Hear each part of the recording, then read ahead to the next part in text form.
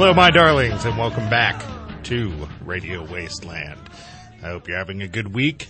Hope you're having a good day. Hopefully a better day than I'm having. Oh, man. Yeah, I'll tell you. Right off the bat here. I'll tell you why in a second. But, our guest tonight is Kosta Makreas. I hope I'm pronouncing that right. I think I am. I researched my pronunciation there. Yeah. And I'm looking forward to this. He seems like a positive guy, He's got a group, E.T. Let's Talk, and from what I understand, it's a group of people who get together and try to mentally, telepathically communicate with the stars. Yeah. So as you do when you get together. Right, as people do. Yeah. Right. That and coffee. Yeah. But he seems like a very positive guy. I've talked to him. And so part of the reason why my day is so, insert expletive here, is I tried to get away from this for years. I have been told since I gained back my baby fat that I look like Al Borland from Home Improvement. I wish I could say something witty, but I, in true fashion, do not know who that is. I think he's like the top left square on Hollywood Squares. Al Borland. Richard Karn. Pre-Steve Harvey on the Family Feud. I'm sure our listeners here are just laughing uproariously at this. Well, I had avoided this for quite some time. Great, the producer brought up a video. Brought up some Google images. All right, I am now up to speed, so Thanks. Please continue. So I'd avoided this for a couple of years, and because I guess it had fallen out of favor, but it must have come back on at Nick at Night or something, because on my way here, I'm picking up a coffee, and the guy goes, and I think he's going to say, you look familiar to me, because I go in there every week, and I'm going to be, oh, yeah, man, I come in here every week.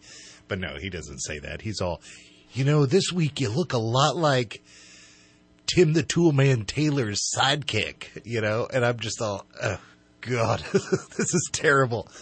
I thought I'd escape this, So that's what ruined your day. Yeah, but it did come back around because he did say something very funny. He's all, well, you think you'd play that up? And I'm all, to what end? To what end exactly am I going to play this up? And I'm just all like, there's no like money in it. How am I going to make any money? And I'm all, it was worse when I was younger. And he's just all, yeah, but you should have played it up when you were younger, when you're single and dating. And I'm just all, I really don't think that's going to help in the young single dating department to look like basically a guy who was 15 years older than me at the time that was probably not exactly a prime chunk of man real estate in the dating world. Well, there is a celebrity, there's something to be said for that. Yeah, attraction. Yeah. There's also, if that's the case, there's something to be said for humanity. If celebrity is so great that people are just all like, I'm a punk fan, so if like people are just all, oh, you look like Joey Ramone, that's great. That's not great. You don't want to look like Joey Ramone. That's not great. But you could still certainly attract, amorous encounters through the power of such celebrities. You think so? You think? I think so. I think there's people who are into novelty, and more to the point, they'll just want to have a story, right? You think I could go out looking like Forrest Whitaker and girls would just be all, ooh, he looks like Forrest Whitaker. And all our friends would be exactly. All, girl, you need to get him while you can. I think it's possible. Maybe ironically. You never know. Yeah. Great. I want to be the novelty date. Nothing gets you a second date like being the novelty. I understand your frustration. When I was younger, I'm trying to make the best of the situation here. Right. When I was younger, as a teenager, I was told I looked like Corey Feldman, which at the time was actually kind of good. Now, It's not really a great thing to be related to. Well, they would just say I look like young Corey Feldman. Yeah. Lost Boys Corey Feldman, I feel good about. Right. Which is okay. I guess so. So how was your day? No one compared me to any celebrities, so I guess you would call that okay. Do you ever get compared to a celebrity? No, not really. I feel like Shoot, what's that guy from Independence Day, the nerdy scientist? The guy who played that guy? Well, there's a couple of them. Are you talking about the guy who played Data? No, I am not. This could go on for a good amount of time. Nerdy scientist from Independence Day. Yeah. All right. I'm going to have to look that one up. All right. So I'm pretty excited. You know, we last week we were talking to, what was MJ Benias last week? Yeah, that's correct. I think it was. And we were talking about the two different types of UFO researchers. I don't even know if researcher is the right word. UFO enthusiasts, perhaps. Involvalists. Yeah. And how there were the guys who were collecting data and comparing data, very spreadsheet-oriented, MUFON style. Sure. And then there are the guys who are a little more spiritual. The guys who are making mental connections, telepathic connections, who have answers that we have a hard time, wrapping our brains around if we're not connected on that level. Basically, people who it takes a little bit of a leap of faith. And that's who we're having on tonight. And tonight we're definitely having one of those. And I think it's easy for people to knock these attitudes down. We very much live in a world now where people are, if I can't touch it, it's not real. If I can't understand it, then it's not real. Yeah. Which, is interesting from a historical perspective, because that attitude's 100, 150 years old, something like that. For most of human history, you couldn't understand the sun. Right. And it was right there. You couldn't understand anything around you. It was all magic. Absolutely, yeah. Probably started to die off in the Renaissance, and during the second industrial Renaissance is what really killed it. Yeah, I would say definitely the Industrial Revolution. Mm-hmm. For the majority of people, even in the 100 years between the Renaissance and then, it was still probably mostly magic. Right, and now we're left with this battle between science and faith, even though science and faith themselves are not actually in opposition to one another. No. But it seems that their fan bases sure seem to be. Yeah, well, I do think most of us are hardwired to live in a world that we don't understand. And that, the amount of understanding we've arrived at in this modern day is unanticipated by evolution and has driven us some of us a little crazy, perhaps. Well, I think you're right. I think, a part of my lack of contentment in this world probably stems from a lack of faith. I don't have much faith in my world. And I'm not applying that to me or to, will I get my paycheck? I just mean I don't have much faith in a spiritual on a spiritual sense. level. I don't really have much of that, and I'm always impressed with people who are, for lack of a better word, down to earth, while having a deep faith or spiritual attitude. I as I've gotten older, I've definitely changed my attitudes towards these people.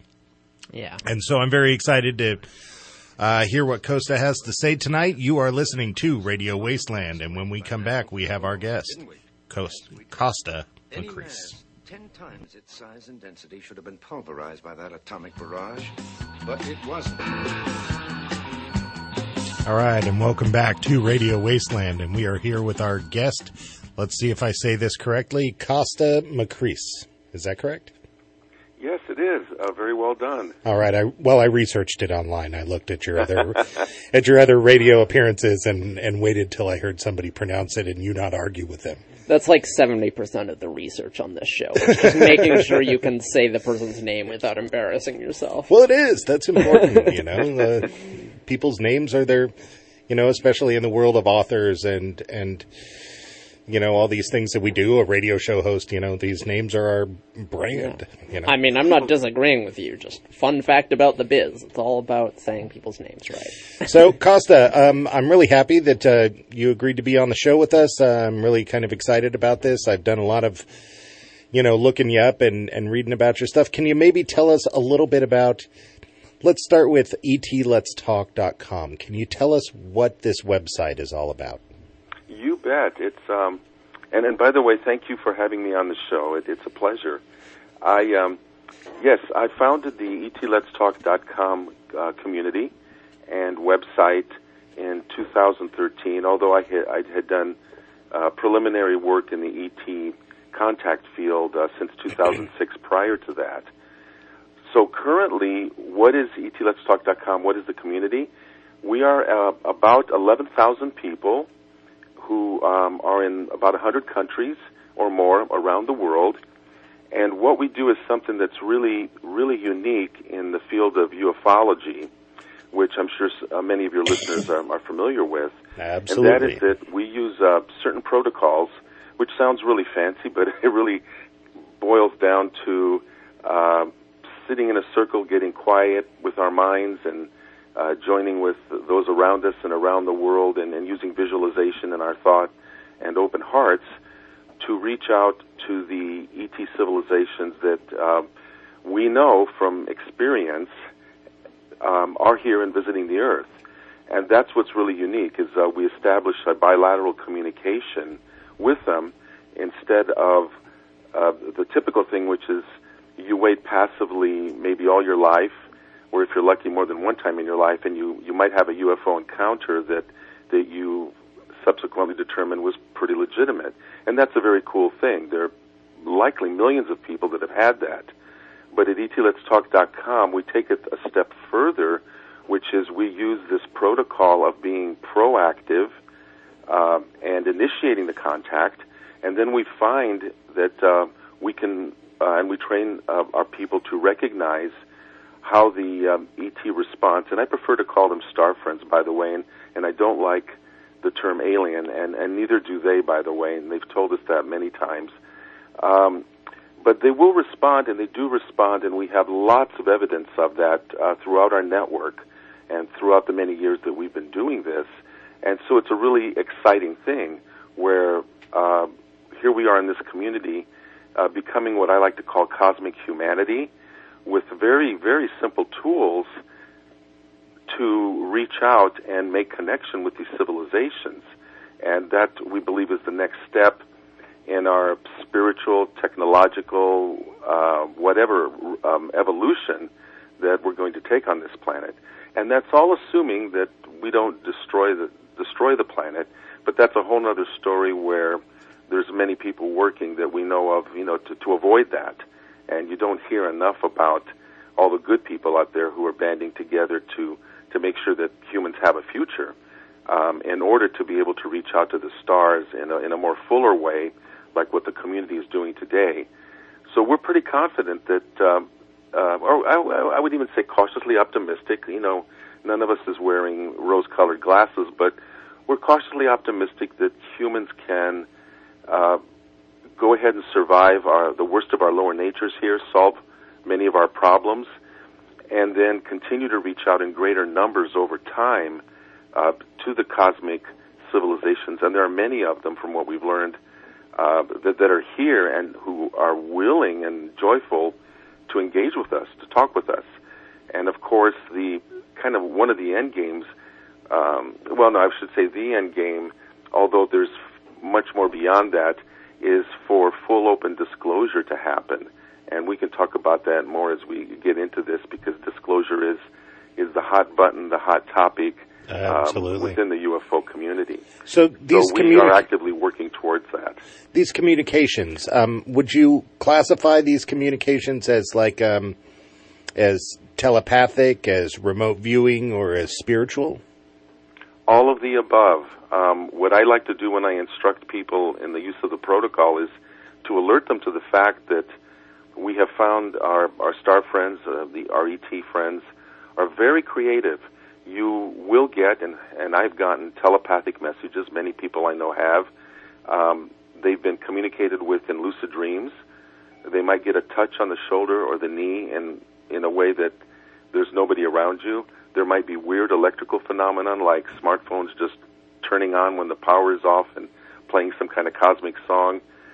There are also the typical things, which are sightings. There's lights in the sky doing strange movements and flashing back when we communicate with them, and also we have flyovers, the typical kind of thing where they are seen in their light ships while people are traveling in cars, or they're in their backyard and they will get a low flyover of a craft from their house. So that's why I say this is a range of responses, and we are all alert to the fact that we never know quite how the response will be, but at least if we have an open mind, then we're more likely to find that we have made some kind of communication, and we can keep pursuing it that way. Is this maybe because, like you were saying, there are multiple types of extraterrestrials, and maybe some communicate telepathically, some communicate spiritually, and as you reach out in all these different ways, you're maybe getting different responses because of the different ways that they communicate? I think that's a really fair thing to say, and I agree with it. And, on top of that, you have to figure that we human beings are pretty varied, right? I know many people who have psychic gifts. Some may be clairvoyant, some may be clairaudient. I, for example, am clairaudient. I'm not sure what clairaudient is. Can you explain that to me? For each of the 5 normal human senses, like touch, taste, smell, sight, and sound, there's a higher correspondence in a psychic realm to that sense. So someone who is clairvoyant is someone who may be using the sense of sight to be able to see either internally or externally places and events that are not like literally in front of their physical eyes.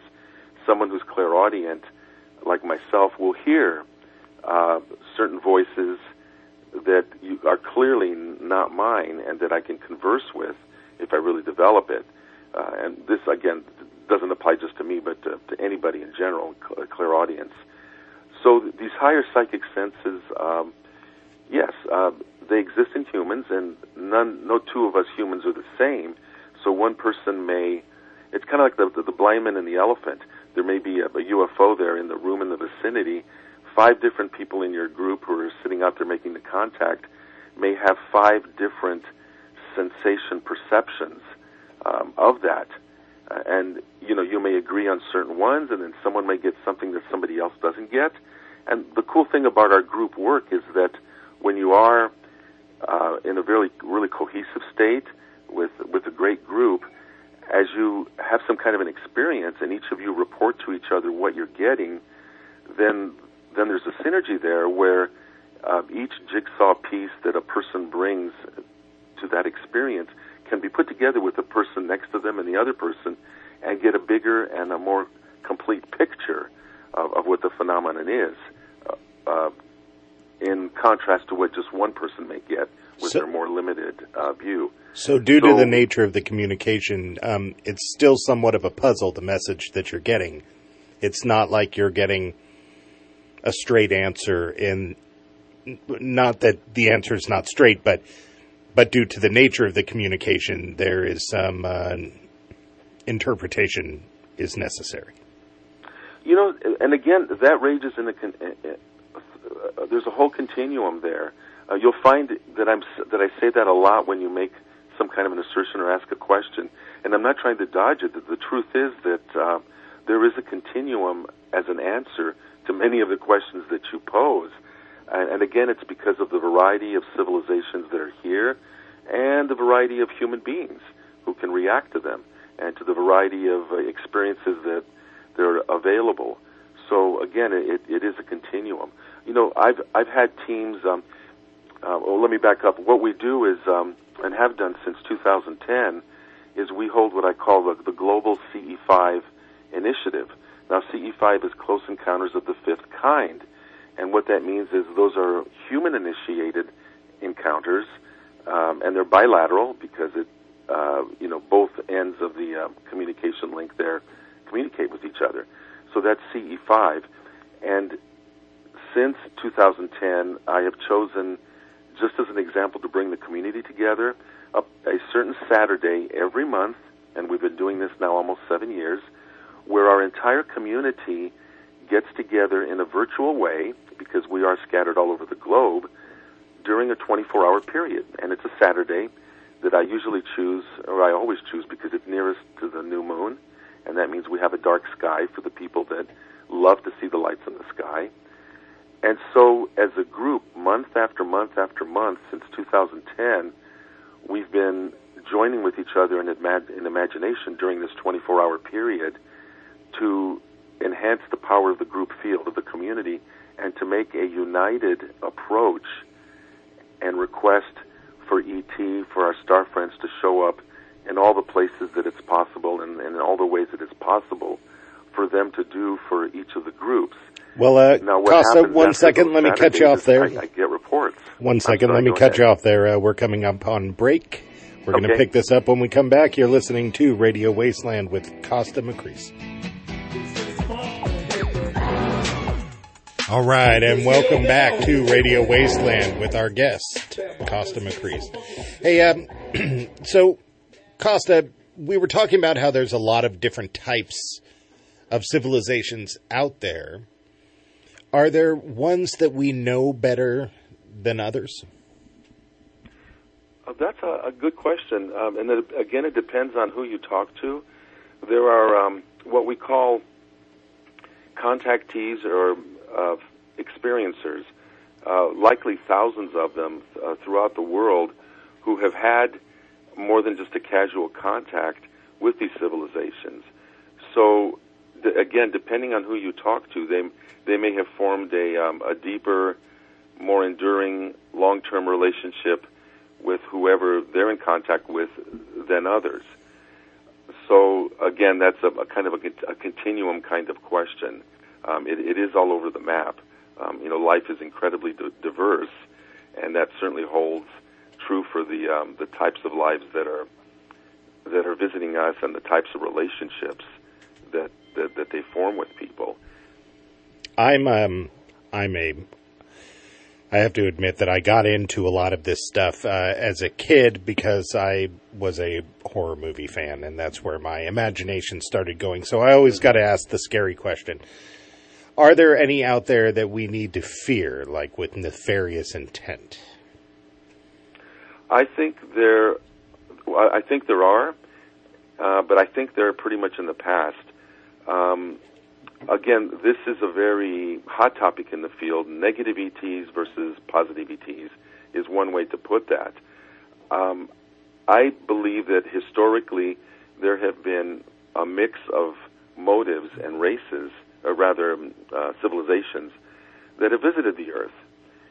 And I believe just recently many of the what we would call the service to self civilizations have been kind of escorted and asked to leave, or actually probably more escorted away from the Earth. They've kind of had their day to interfere in our affairs, and and again, that's a long story that we don't have enough time to get into. But I will just say that there has been positive and negative influence here, as well as not only the service to self, but the service to other type of races. But what I would stress right now is that in the recent past, my information is that the service to others races have shown up in far, far greater numbers with far, far greater influence and have neutralized the effect of the service to self ones and, again, escorted them away from here because the thing is that humans should be left to evolve on our own now with the help of the benevolent ETs to do something fantastic with our civilization. You know as well as I do that the history of humans on Earth has been pretty horrible, occasionally marked by great series of renaissance and wonderful things. And, right. And I'm an optimist, and I'm all for that. And I think we're in a period right now where the influence of the negative races has been extremely erased. And so we're going to be left to kind of do our own thing with the help of the benevolent races here that are waiting for us to communicate with them. They will not do our work for us, is what they say. They're not to be looked at as gods. But what they have said is to look at them as elder brothers, sisters, and cousins, like family, and that they're lending a hand when we ask and when it doesn't infringe on our free will. So they're there to give that helping hand, but we've got to do a lot of heavy lifting, as humans to get along, to fix all the things that we've messed up on the earth, and for the things that we can't fix because the problems have just grown too big. The ET races have said that they will lend a hand with those because they have technologies and experience in those larger areas that maybe we do not. And in fact, that's probably how they learned it. They survived their own baser instincts on the planets where they came from to be able to launch into the stars and to help other civilizations. So the assumption is that we're not the first civilization that they're helping to do this. Not by any means. You know what? As astronomers with the all the space telescopes that are going up there are discovering almost every week more and more exoplanets, and now the life is everywhere. I think that life is the rule rather than the exception. And it doesn't have to always look like us. I very much agree with that. I do this radio show. I deal with a lot of paranormal topics, a lot of mysteries, legends, so on and so forth. And I find them all incredibly interesting. I really enjoyed my guests' stories, and I don't mean stories in fictitious ways. I mean stories, their life stories. Mm-hmm. But the one thing that I am totally positive of is that somewhere out there, there's life. And that is the one thing that, being that I am, somewhat skeptical in general, I like to learn and take in the information and mm-hmm. process it with everything else. But that is the one thing that is without a doubt. And frankly, I think within my lifetime, we're going to find that out. I think we are too. Personally, I think it's a matter of a few years rather than a few decades, and certainly not a few centuries. We're really on the cusp. I mean, as I have, for many years, have listened to the experiences, the sky is full of civilizations visiting us here. Unless I want to believe that hundreds, if not thousands of people that are in my community are all lying to me, month after month, day after day, as they're making contact. Now, could they be mistaken about some kinds of things? You bet. We're humans. But as time goes on and we teach each other in the ETLetsTalk.com community how to recognize what's terrestrial and what's known, let's say, versus what's totally unknown, and then maybe communicate with the unknown part, then we're getting better at all of this. And we're finding that, like I was alluding to earlier with our Global CE5 initiative, month after month, people are sending me reports and putting them up on the ETLetsTalk.com website, talking about the experience they had that month. And again, those experiences range from dreams to telepathic messages to literal flyovers of craft where you can actually see the hardware with the rotating lights and beaming down some light and things like that. It's just amazing. So how are we not to believe that in our short-term future, they will not come forward when they can, when it's safe for all of us, to meet us and to bring all kinds of technologies that will seem miraculous to us. That's what I'm working towards myself and within my community. So, and I call that the People's Disclosure Movement. Do you think the government knows? Oh, I'm sure a lot of governments know. They've been lying and covering up for decades. And, besides, show me in any other arena, not just the UFO field, and maybe I'm speaking more about the U.S. right now because, admittedly, I haven't lived in other countries to know what people think about their governments, although I do read a lot and I get a sense of that. But how many of us trust anything governments tell us these days? I mean, really? Oh, totally. 10%, 15% on this, on that. I would say 50% of the people don't trust 50% of the government, and the other 50% don't trust the other 50% of the government. We're so separated down the middle here. Yeah, we're in that too. But as far as the UFO thing, the cover-up's been there, and my thing is to give people the tools in the ET Let's Talk community and as part of the People's Disclosure Movement so that we can make our own disclosure rather than waiting as we have for decades with bated breath for a government to make some announcement, for a president or a prime minister somewhere or a fearless leader somewhere else to make the big announcement that they're here, and then all of us can breathe a sigh of relief or freak out or whatever we're going to do. That hasn't happened. There's been some leaking, and people talk about slow disclosure versus full disclosure, But I'm all about bypassing that. And again, I honor all the people who have taken the path of trying to get governments to disclose. There's a lot of good people that have done different things to get that announcement to happen. And they're going to keep trying, and I hope they succeed. But I'm not waiting for that, and that's why in my community, in the People's Disclosure Movement, it's exactly what it says, the people disclosing. As we teach each other how to sit in our backyards or in our favorite place in nature with our friends and make our own contact, we're disclosing right there, you know?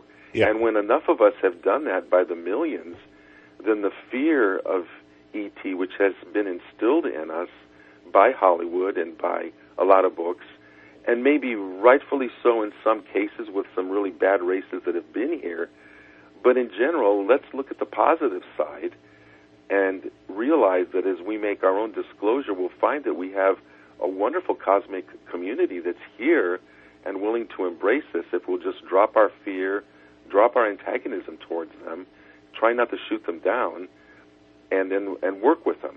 And I totally believe in an optimistic way that in the People's Disclosure Movement, we're doing that every day. So we're disclosing ourselves, and we're taking our power back from the governments and the other authoritarian institutions that have told us nothing to see here, move right along, move right along. Well, we're coming up. There's a lot to see here, I'm telling you, and we're not moving right along. We're we're growing the network, and someday there'll be a tipping point. Well, we're coming up on our final break here. We'll be back. You're listening to Kosta Makreas on Radio Wasteland. All right, welcome back to Radio Wasteland, and we're here with our guest, Kosta Makreas, and we're talking about communicating with the intergalactic civilizations of ETs. You know, I gotta hit this question with you real quick. I want to get back to what you're talking about, but why would the government keep this from us? That's a complicated answer, but I would say at the core of a lot of it is the question, or rather the answer to, how are they getting here? Okay? If you know anything about astronomy, and many of us do something, there are vast distances, and within the kinds of lifespans that humans have, star travel is impossible, unless you go multi-generational. Somehow these civilizations have figured out how to do faster-than-light travel, interdimensional. People use a lot of terms, and others have said that what they're using is free energy, which is zero-point energy. That also goes by different names. Now, why would a method of propulsion that involves free energy from let's say, the quantum field of space, the quantum vacuum of space that's limitless, again, free, doesn't pollute, why would that interest anybody on Earth? Well, think about the fossil fuel industry. Think about the military-industrial complex. Think about all the wars that have been fought for resources to get someone else's energy out of their ground. So it's the typical sands, whatever. It's the typical human answer that it's money and power. Pardon? It's the typical human answer that it's money and power. Yeah.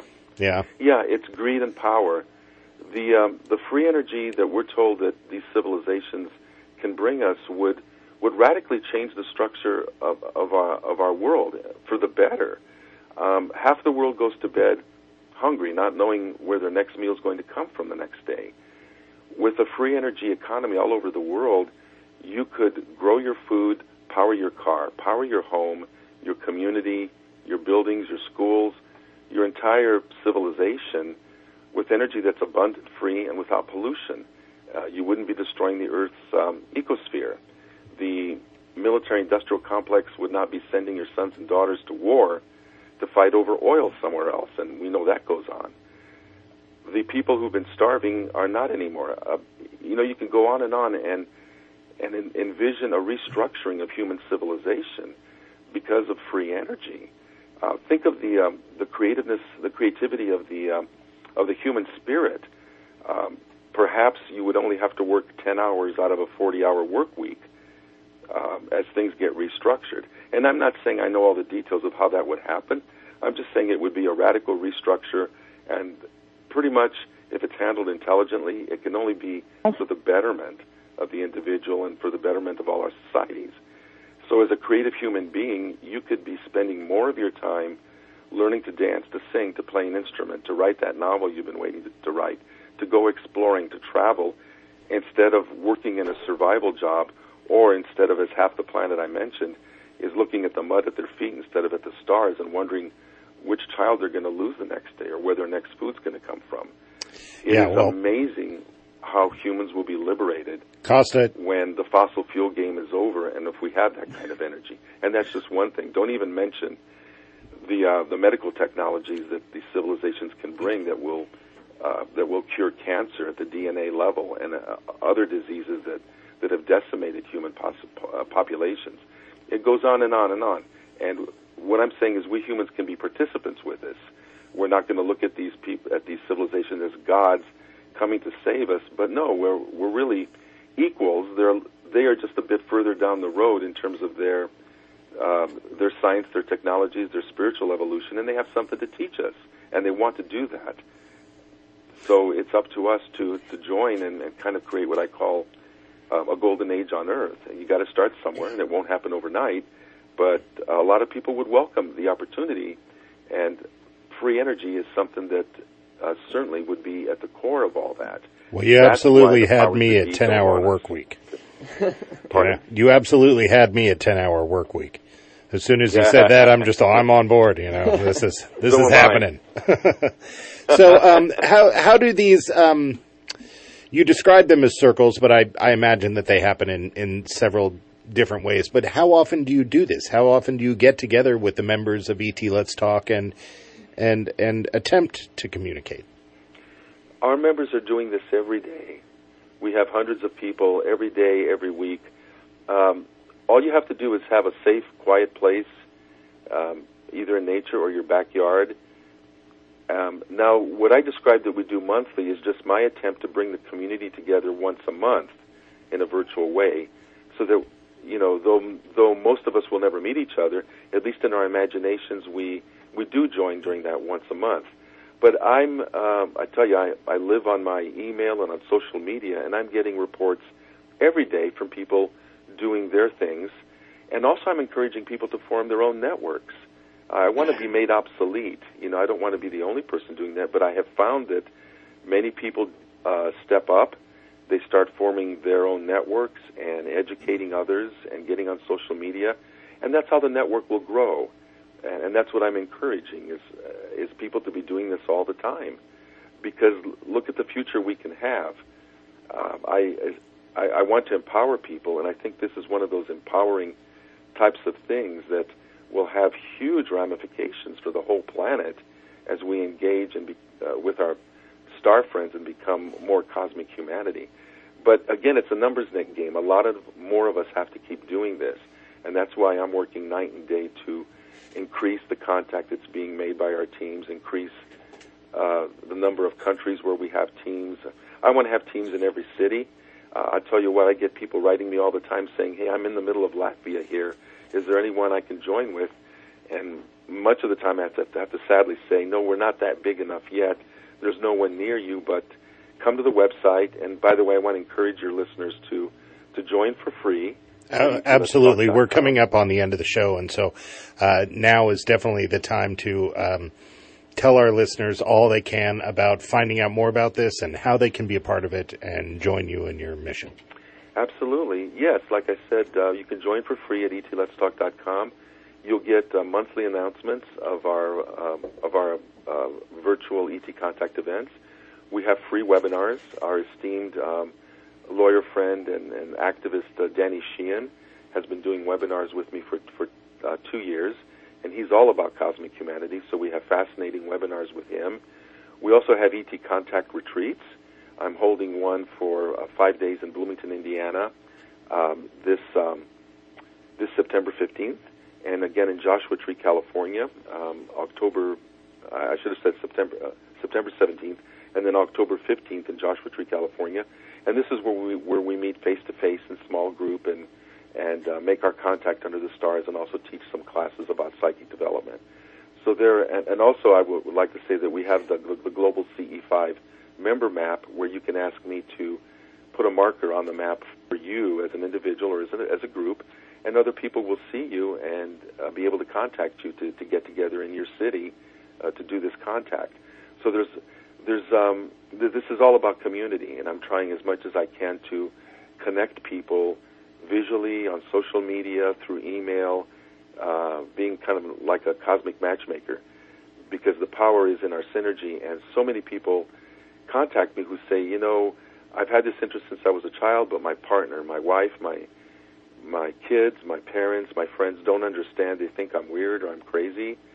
Where can I find someone who's like-minded? And that's why they show up at the website, and that's why I really enjoy connecting them when I can to someone that's nearby, or at least on social media, so that they no longer have to feel alone. Everybody can tell their story and have a safe place to be who they are with these experiences instead of being the weirdo in the group. Well, I've really enjoyed talking to you, Kosta, and we will definitely do our best to push people towards you and etletstalk.com. I've really enjoyed having you on, and thank you for sharing your story with us. Thank you very much, too. I always appreciate the opportunity to talk about this. All right, you've been listening to Kosta Makreas on Radio Wasteland. Thank you. All right, welcome back to Radio Wasteland. You've been listening to our guest, Kosta Makreas. You know, I thought of a lot of stuff while listening to him. We have such a short amount of time with our guests that we could have talked to him for a long time. We could have talked to him for an absolutely long time. And, you know, some of the things I didn't want to bring up because maybe he wasn't familiar with them. But you like to read. Sure. Have you ever read Childhood's End? Yes. It definitely gave me a Childhood's End kind of vibe. Yeah, kind of. You know, that the aliens are here to help us. They're positive, and we might find it a little scary, and the changes that may come of it are scary. Right. But that they're here to help usher in the new age. Yeah. I mean, that's... It's so easy to make the aliens being evil the conflict. Totally. In any piece of fiction featuring aliens. Same goes for, you know, artificial intelligence and any number of other things. Well, yeah. You know, people like conflict in their stories, you know. Well, it's practically a necessity, you know. Think of how many awesome fictional dystopias there are now. Think of how many awesome fictional utopias there are. Totally. You know, it's unbalanced. All the great ones ended up being dystopias we didn't know exactly. about. I mean, I think Aldous Huxley called Brave New World a utopia, but, you know, he was being ironic. Right, or H.G. Wells' Time Machine. Exactly. Yep.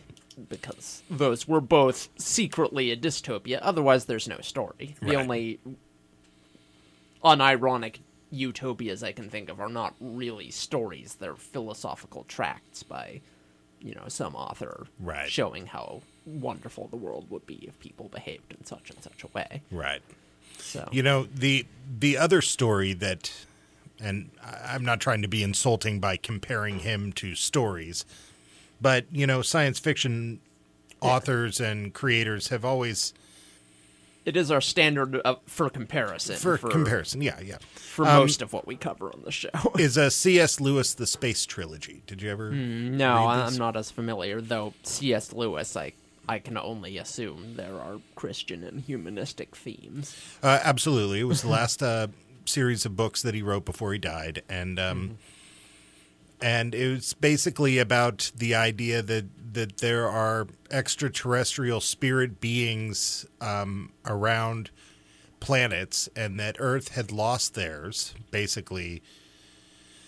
And the main character travels to another planet, Mars, where he meets these beings, and they hadn't lost theirs, and they had a truly connected spiritual existence, but humans didn't have it because we lost it in the first sin, basically, in his story. But I definitely, you know, that's what I was thinking the whole time. But I didn't want to bring it up because it's one of those stories that anytime I bring it up with people, most people haven't read it. But I really feel it is just well, absolutely the stuff great. that C.S. Lewis wrote towards the end of his life is not as popular, you know, in a widespread sense. Right. So But yeah, I was thinking his protocol, it's like a seance, but for aliens. yeah. You know, and I did some reading on the site as well, and in terms of what you do, like, literally it's the exact same procedure you would use to speak with aliens as you would to communicate with ghosts. So, Really? Essentially, yeah. Does any of this procedure come to mind? Can you tell me what it is? Oh, well, essentially, you're just sitting in a circle and visualizing whatever it is you want to contact. I mean, it's in some sense, it's a stretch to even call it a procedure. Like, that's kind of it. But that's how you do seances, too. Right. That's how you do with, essentially, most magic or psychic, you know, phenomenon or that sort of thing. That's essentially how it works. It's just concentration and imagination. It's very trancy. Yes, And not precisely. in the EDM sort of way. Right. And I mean, this is a group trance sort of situation. Right. But that's the same with seances as well. You know, I've always wanted to be a part of something like that, but Yeah, it's hard to ask your friends, hey, do you want to all come over and, you know, summon Abraham Lincoln or something? I've tried, but my friends they never want to. aren't going that route. But I've always wanted to be a part of it, but I've always been kind of a little bit scared that my own skepticism is going to ruin it. Yeah, I can see that. And then it'll slowly drive my skepticism all the more. Yeah. It is... It's hard to do most of those things for the same reason that meditation can be kind of difficult. You know, you get into the don't think about what you're thinking, which is not thinking about it, Right. kind of loop, and then, you know, you don't really get anywhere. Yeah, I've been for the past couple of months trying to talk myself into trying mindful meditation. Mm-hmm. And I don't know. I can't relax enough to do it. Although I think I would benefit from it. Well, the thing I like to compare meditation to is like someone saying, I think I'm going to pick up pole vaulting.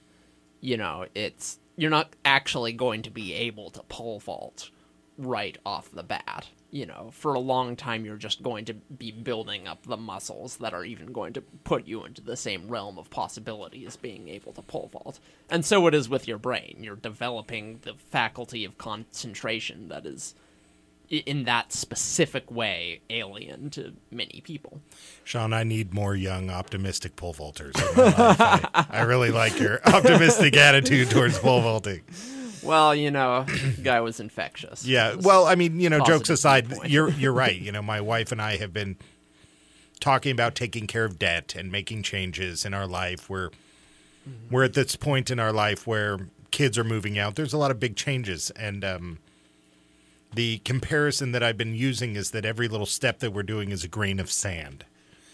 And it may not feel like much, but eventually, once we move all those grains of sand, we'll have ourselves a nice beach. And we can hang out on it. Yeah. Well, as is usually the case, you have a story to share with me, and we'll see how I feel over about it. Cornwall. Cornwall, England. Yeah. That's it. That's That's what you have to tell me. not it. But there were several sightings of an alien craft over Cornwall by a number of different people over a couple of days in this last week. It was very interesting. There, by sightings, I mean there were videos, basically, because it's 2017 and people carry smartphones with them wherever they go. So, you know, if there's a sighting and not an accompanying video, you know, the obvious question is, what, was your phone not charged? What were you doing? Right. But it's kind of interesting looking. It appears to be a mass of swirling black smoke, but not like a cloud, sort of in an egg shape. Really? Yeah, it's very bizarre looking, just sort of rippling blackness around, you know, just in sort of a sphere, traveling slowly across the sky.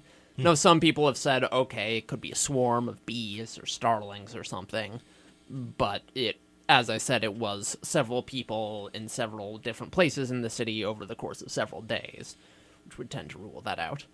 However, not to dash the wonder and mystery of this so quickly, but it has already been blamed by many people as being a hoax or a publicity stunt put on by basically an organization that's trying to promote tourism in Cornwall.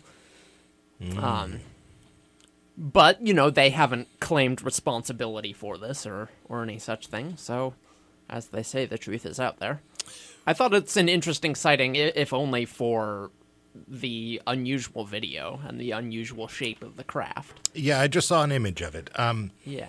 It is interesting. And well, you've really got to see it in motion to get the idea. But yeah, there's two ways that we can really look at this, and one way is that it's a sighting, broad daylight. Sure. And that's really kind of interesting. But on the flip side, it says something for people's interest in ufology and UFOs, and if there's another truth out there. I understand somebody who's trying to sell me shoes putting out a viral video. Right. But for the town of Cornwall in England to put out a viral hoax video in order to get Come me to to Cornwall, we've got, smoke spaceships. Right. That really lends itself to saying something like, look at the popularity of the topic. Yeah, well, there were quite a few articles when I found this. I didn't honestly have to look that long. The tactic I often take is just, go to Google in the past week, limit it by a set of times, and just search for UFO sightings. It's everywhere. And, well, the entire first page, pretty much, was sightings in Cornwall, pretty much. Certainly all the local papers in Cornwall covered this event, and UFO coverers such as us have covered it all over the world. So yeah, well, luckily for us, we're coming from more of a reporting entertainment standpoint, but yeah, I've seen a lot of people here recently damage their careers and reputations in ufology by latching on to some of these things too quickly in the beginning. Right. And then they're disproven. Right. A big one that I'm sure you came across was the mummy, the alien mummy on Gaia. And lots of people have latched onto this, and it didn't take long for a lot of people to say that